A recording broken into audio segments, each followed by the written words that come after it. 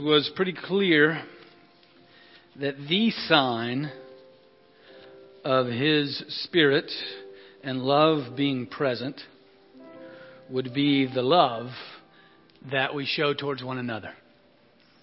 That the evidence of the Spirit being in our midst, of Jesus being our Lord and Savior, He said, would be that the world will know that you're my disciples by your love for one another. It'll be evident in our relationships with each other. Just as we were singing and seeing God's signs of His presence in our midst, it is in how we love one another. It's in Ephesians chapter 4, it's interesting where Paul talks about how he says, don't grieve the Holy Spirit. And then, the next thing he says, put away bitterness, wrath, and anger, wrangling, and slander, together with all malice. We grieve the Holy Spirit in our relationships with one another when they are broken. One of the great signs is being better together.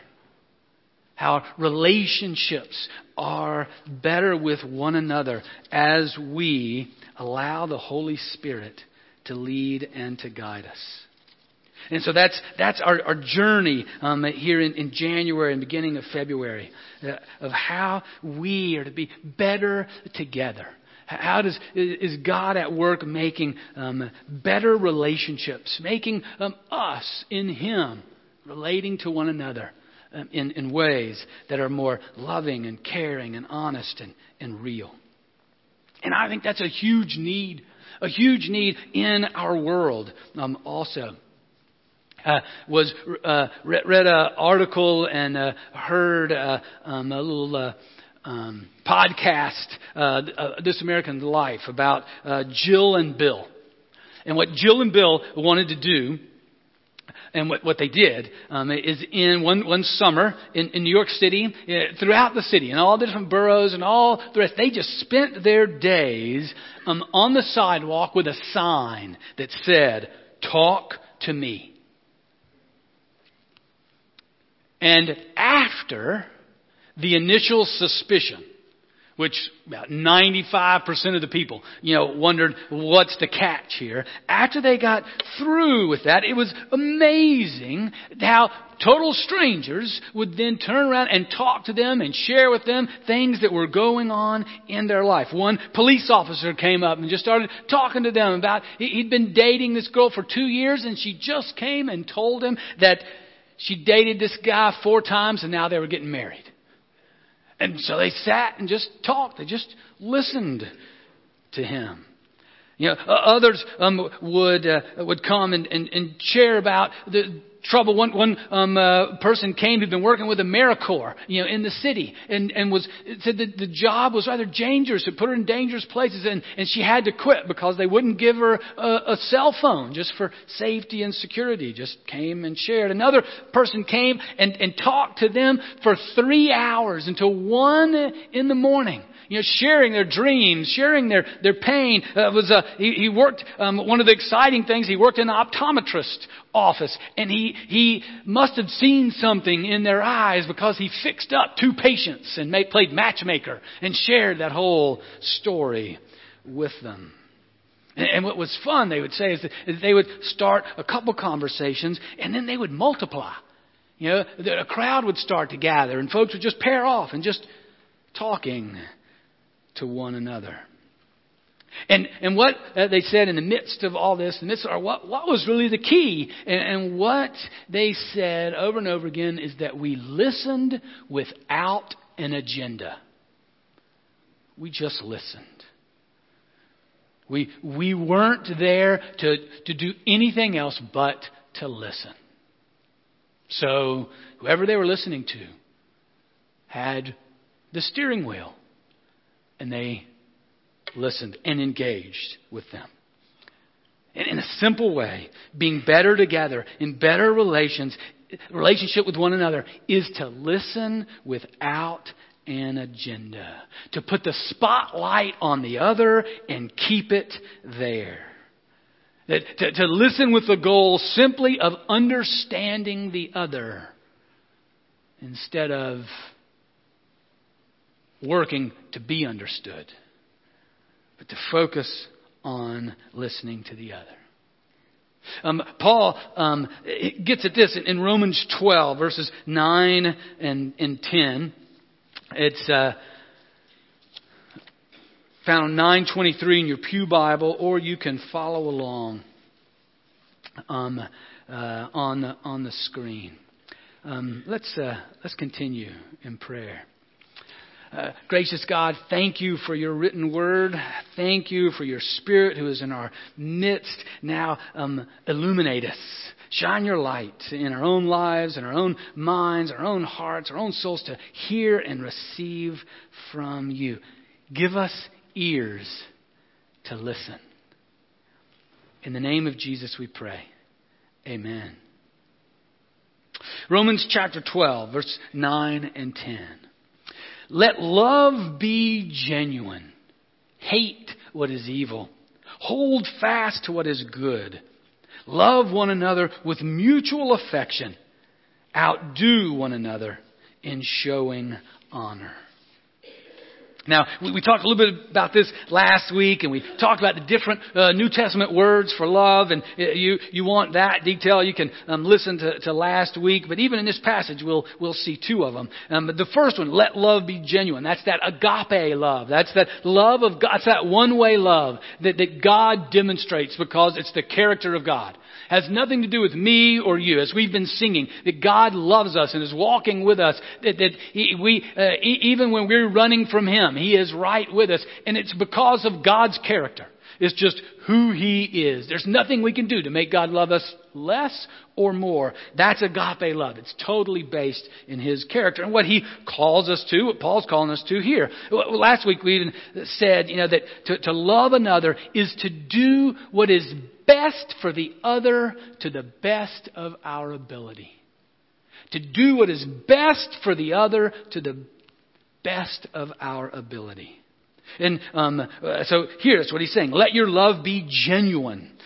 Let it be without hypocrisy. Let it be without pretense or pretext. Let it be real. Let it be without an agenda.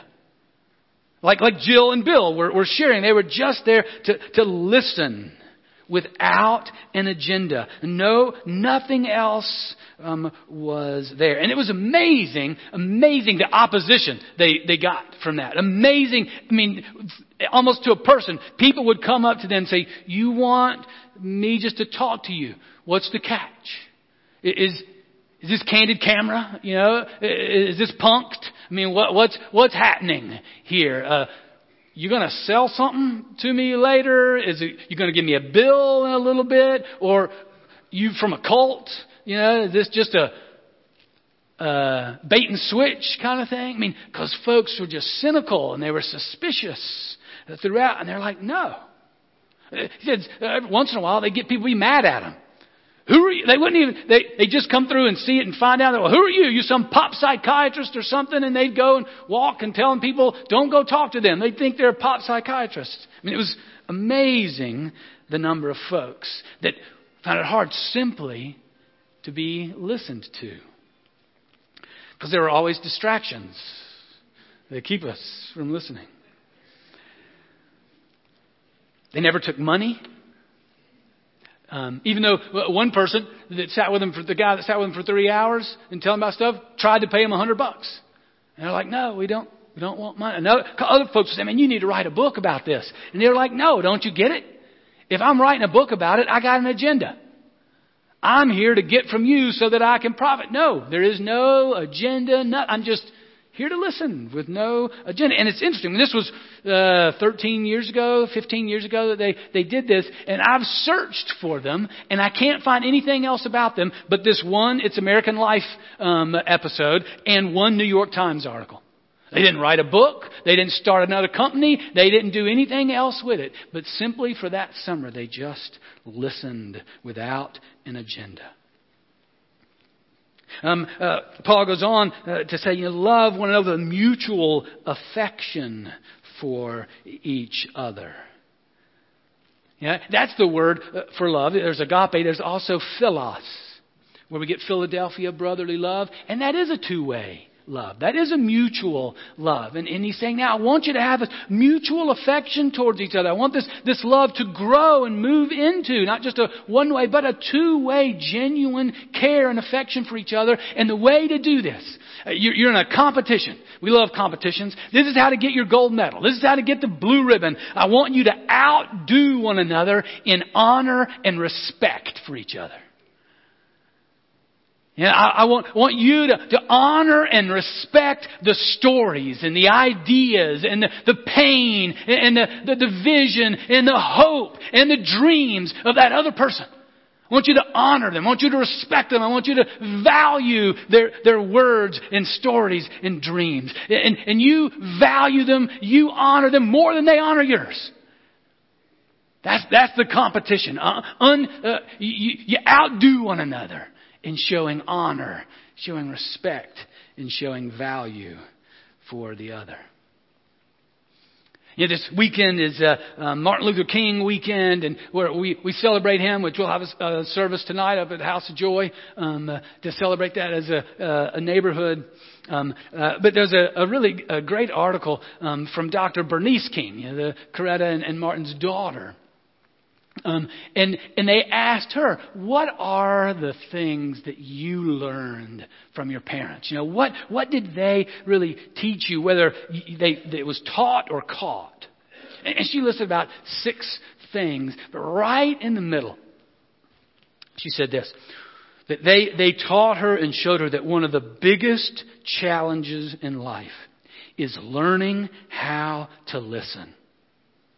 Not just to what people say, but to what they're not saying. And really trying to hear what will bring value to everyone. She's the child of one of the greatest orators the world has ever known. And one of the top things that she learns is the focus and attention to listening to the other. And how that brings value.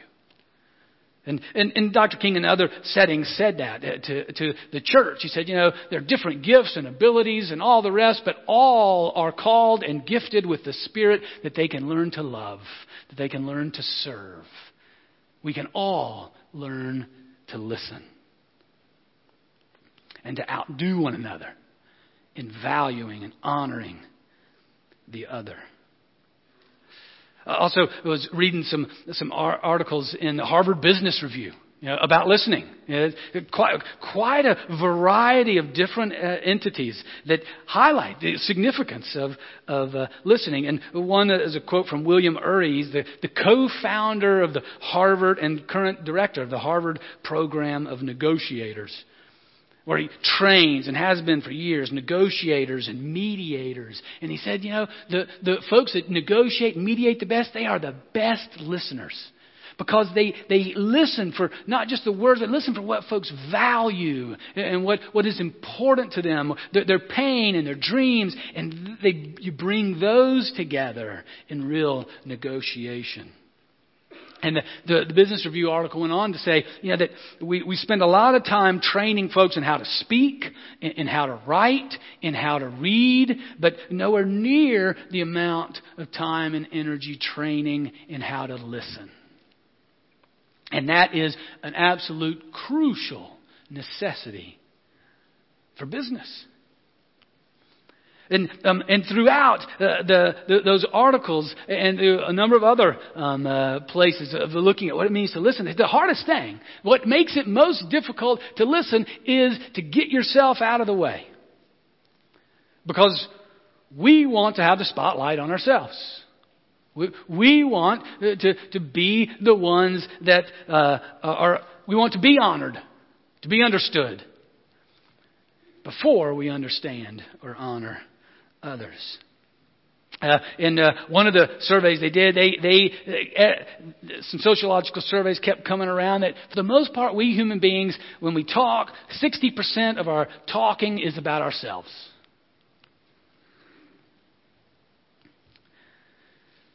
So to listen genuinely means that we're respecting and honoring the words of another, that we put the spotlight on them and not ourselves. Proverbs 18:2. Some of the wisdom literature of the Scriptures focus us in some clear ways as well.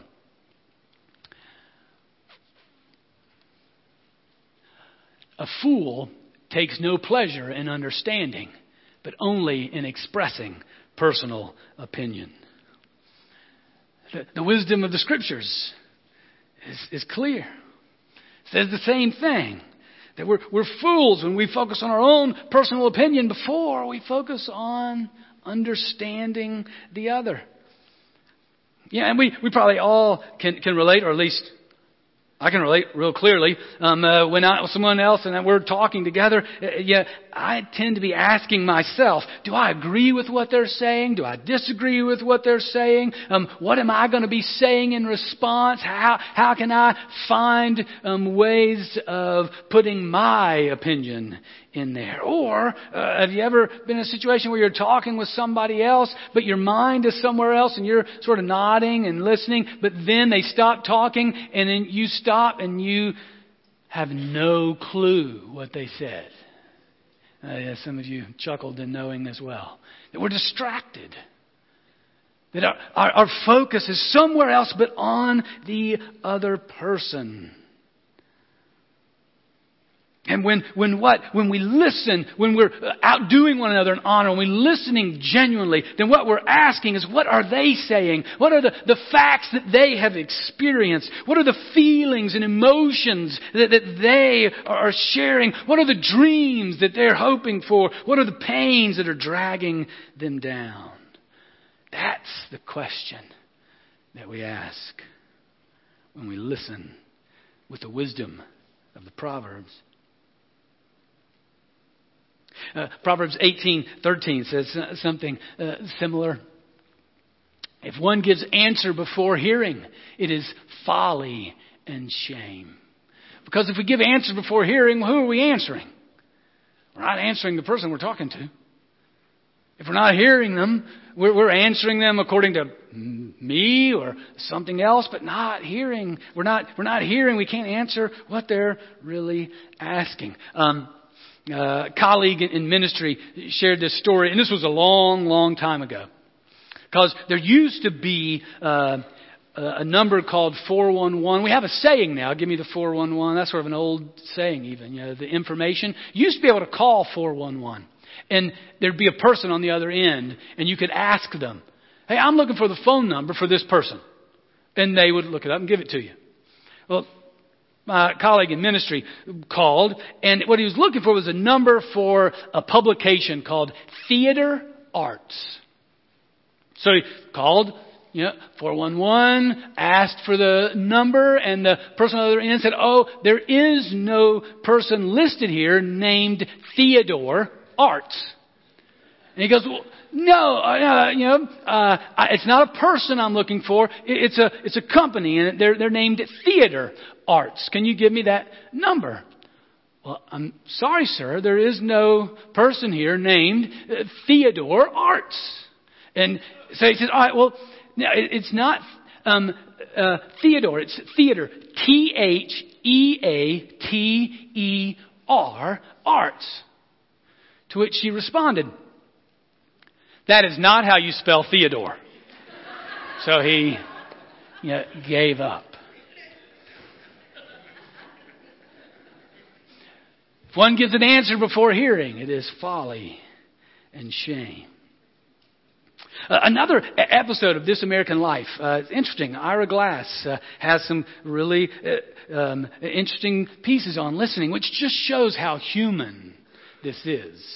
This is part of God's created order in terms of being better together and better relationships.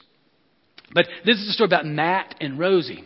And Matt's a single dad of Rosie and Rosie's sibling. And Rosie was 9 years old when they moved into New York. The dad was a professor in a university, a philosophy professor. And Rosie, they'd been in the school, but, making friends, it wasn't happening. And she was just sad. And she was feeling disconnected from her dad. And so, but we'll find here, Rosie, she's a sharp little 9-year-old because she realized what Dad did and how he talked and loved to answer big questions. So she came up with a list of 50 big questions to ask Dad. Things like, what happens when you die? Is heaven another planet? What is love? What is time? Why? Explain.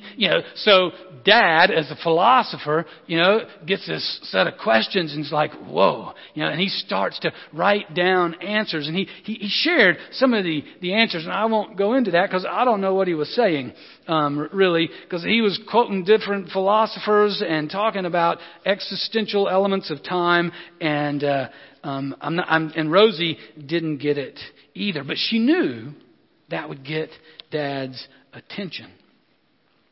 And in the interview, the interviewer asked Matt, so is it true that you weren't talking to her much during that time? Were you focused on your stuff? And he said, well, no, I think I was talking to her all the time. I would tell her that it was time to get up and to go to school. I would tell her that it was time to do her homework. I would tell her that she needed a new jacket. So, yeah, I talked to you all the time. And Rosie was there. And the interviewer said, are you noticing that everything you're talking to her about is logistical? And he, again, looked at Rosie, but I was talking to you all the time. To which, by the time of the interview, Rosie was 12. So she'd definitely grown in proverbial wisdom. She said, yeah, but to me, it's not really the same thing. A conversation and talking are completely different things. Talking could be arranged from, oh, hey, what's up? And conversation is you're deep in thought. And you're looking and you're making eye contact and you're really enjoying the presence of somebody else.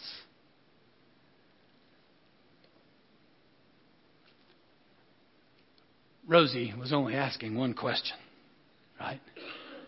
Dad, I'm hurting. Let's be together. The interviewer went on with Rosie to say, your dad took your 50 questions, and this is 3 years later. He's still working on them. He's still writing to answer your questions. See, so it wasn't an issue of their affection for one another. It was affection of just listening. He says, she said, I had no idea that he was doing all those things. That's just a big surprise for me. And when she got back with her dad, she told him, Dad, you can stop answering the questions. That's really not the issue. And Matt said, it threw me for a loop. I was in there, I was pouring into it, I was giving it my best shot. And then he said, I guess that was a complete waste of time. To come up with these big, extensive answers that are definitely less important than just listening to the questions. He goes on, one of the questions, what is time? Why? Explain. And Matt said, well, I can tell you what I don't want time to be. I don't want time to be something where I'm just figuring out that I need to shut up and make some time to listen to this little kid before it's too late. Just like with Bill and Jen, listen without an agenda. Don't even feel like you have to have all the answers. Just understand. Sometimes you don't even have to understand the questions. But Just listen and engage and be. You find this struggle with listening, particularly in times of trouble, particularly in times of grief and loss. Because I think the same thing with Matt. We all have a genuine desire to help. We all want to alleviate the pain in some way, whatever it might be. But oftentimes, that desire is more about me than it is you. Am I wanting to help you in the midst of your pain or your loss or your trouble because I want to feel better? Do I want to get rid of the pain that I'm now feeling because of or the grief that I'm sharing with you, or the helplessness that I feel in this moment? Again, is it I'm trying to be the hero in this? You see how subtly we can take that, or I can take that spotlight and just move it back on me. Or can I listen to you without an agenda? To trust God to be the hero and to trust the other person as well.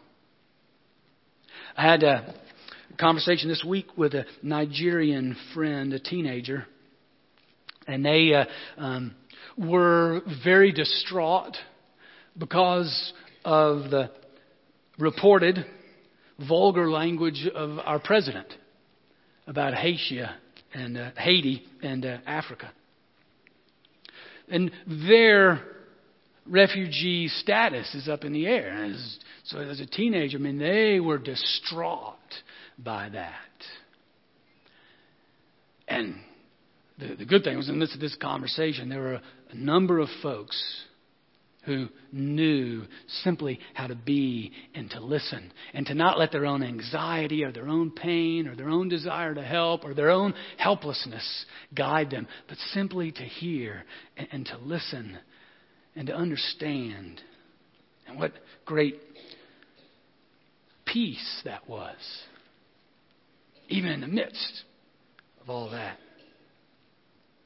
I ran across a quote from Kay Warren that speaks to this as well.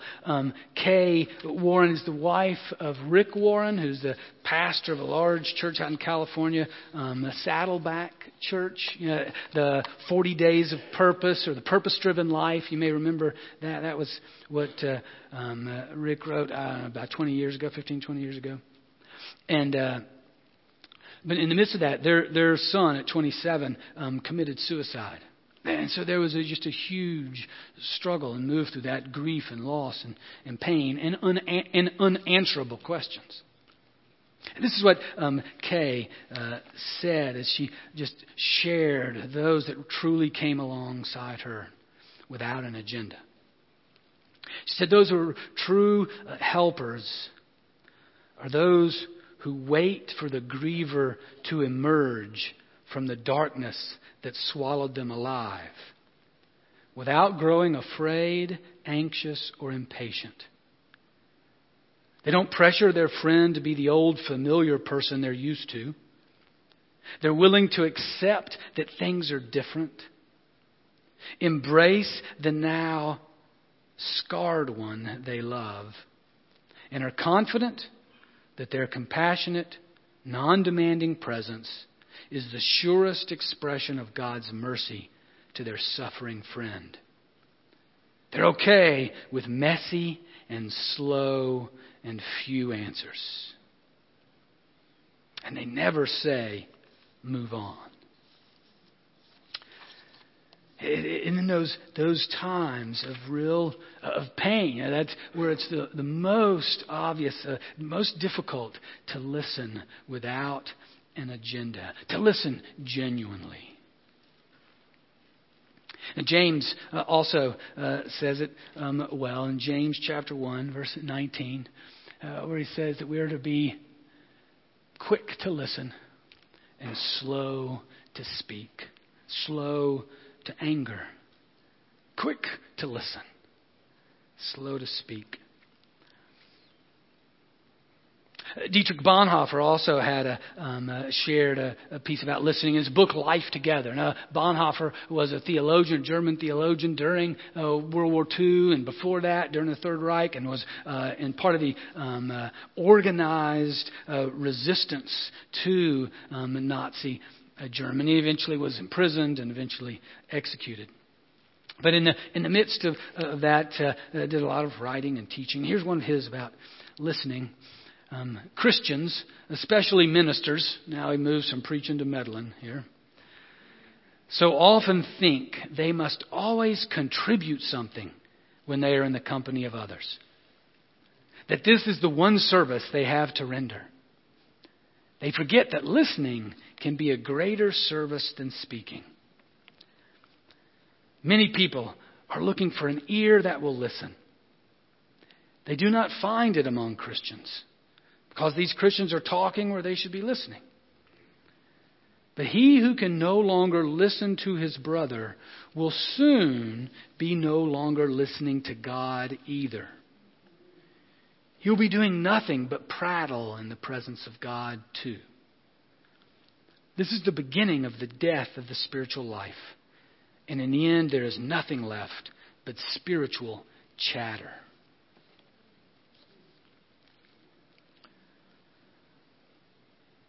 It's not just with one another, but also with God.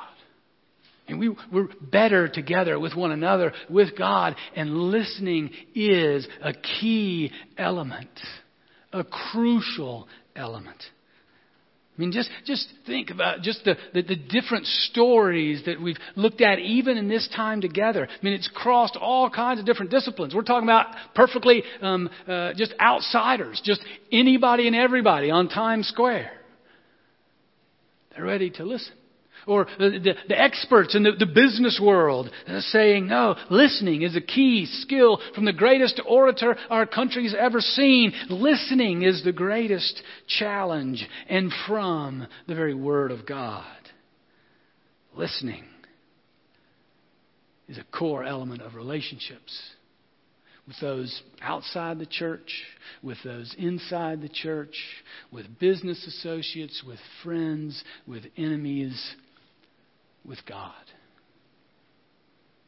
It was interesting in a number of those settings, both in the Christian settings and in the ones that weren't explicitly Christian, but are tapped into the wisdom of God, even though they don't even know it. Each one would say that one of the keys of listening is to learn to be silent, alone, to unplug, to turn down, and just to be in the presence of God and listen. That's the place that we practice. That's the place where we learn to listen.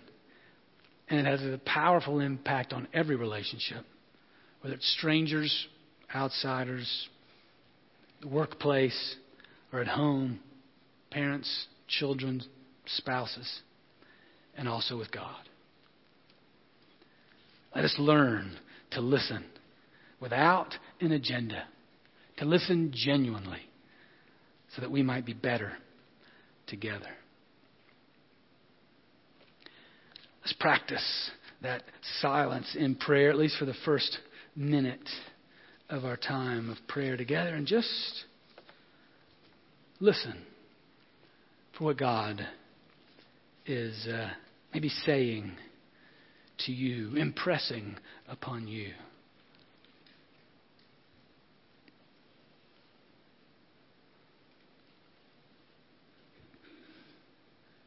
Let's pray.